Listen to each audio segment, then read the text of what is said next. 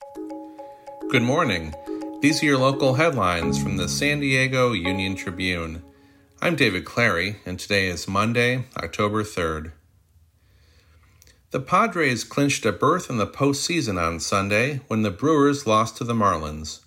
It's the first time since 2006 that the Padres have qualified for the playoffs in a 162-game season.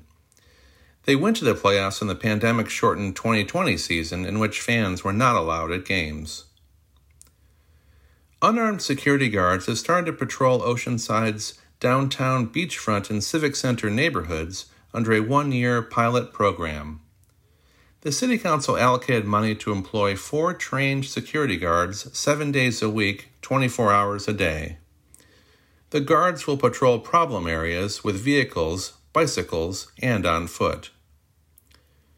County education officials are paying $1 million for dozens of local early childhood teachers to get free higher education. The new initiative covers the cost of tuition, books, fees, and any other costs for an associate degree or child development permit for at least 80 child care workers. You can find more news online at SanDiegoUnionTribune.com.